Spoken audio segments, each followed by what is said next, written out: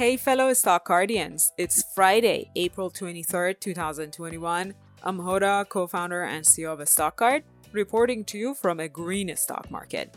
I looked into the stock market indices movements, created a watch list for value investors, and discussed why it's time to invest in EV charging stocks.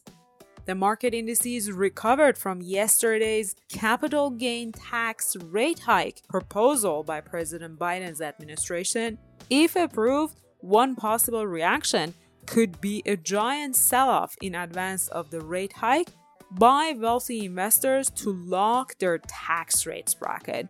For now, there is nothing definitive about the proposal, and investors seem to have forgotten about it today. Today, at the weekly meet and greet session with fellow stock guardians, we discussed a new watch list for value investors. I liked the research and the result, so I thought I'd share them with you. We went to the screener page and created a new filter and discussed the criteria we would need to consider if we were value investors. First off, we focused on bigger and more established companies above 10 billion in market capitalization. We also discussed that a value stock is most likely a stock with solid operations but an undervalued price. Therefore, we focused on a strong sales track record, a strong earnings track record, and no cash concerns. We also narrowed down the list by focusing on undervalued stocks.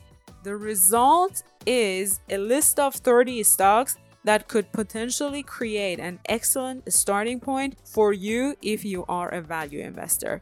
Here are some good names to consider: Vertex Pharmaceutical, Regeneron Pharmaceutical, Alexion Pharmaceutical, a lot of pharmaceuticals, D.R. Horton, which is a home builder if I'm not mistaken, and even Progressive Group. So those are some of the starting points that you may want to consider. I leave a link to this watch list in the show notes in case you'd like to copy the screener in your own account.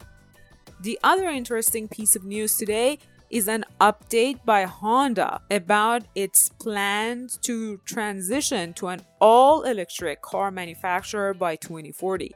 This type of announcement isn't an isolated event. We've seen GM committing to the same transition.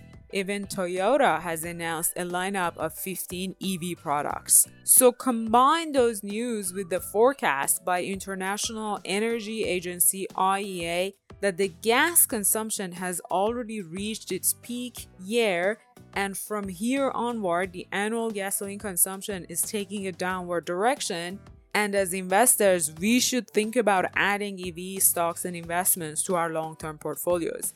It's difficult to say which car manufacturer would win the race due to the presence of both existing car manufacturers such as GM and new startups such as Fisker or NIO in the race. What is intriguing to me is the infrastructure that would enable the world's transition to electric vehicles. When we launched the EV list of stocks on StockGuard, we discussed sub-segments of the market: electric vehicles manufacturing, lithium batteries, electric vehicle charging, electric trucks, and electric bikes. Among those, EV charging subsegment is an apparent and important infrastructure to support such a global transition, in my point of view. If you agree with me, there is a list of 8 electric vehicle charging stocks on StockGuard if you type in electric vehicle charging in the search bar. I plan to dig into these stocks and add a few to my long-term portfolio. Let me know if you're also interested in any of these stocks and why. This weekend, if you have a few minutes, give a StockGuard a try, research as many stocks as you want, and consider following a few successful investors that share their portfolios on StockGuard. You can also sign up for a 14-day free trial with promo code ROLLWITHOURCEO, all lowercase and in one word. And as always, help us grow the StockGuard community by liking, subscribing, and sharing these daily market recap reports with your fellow investors. See you next week.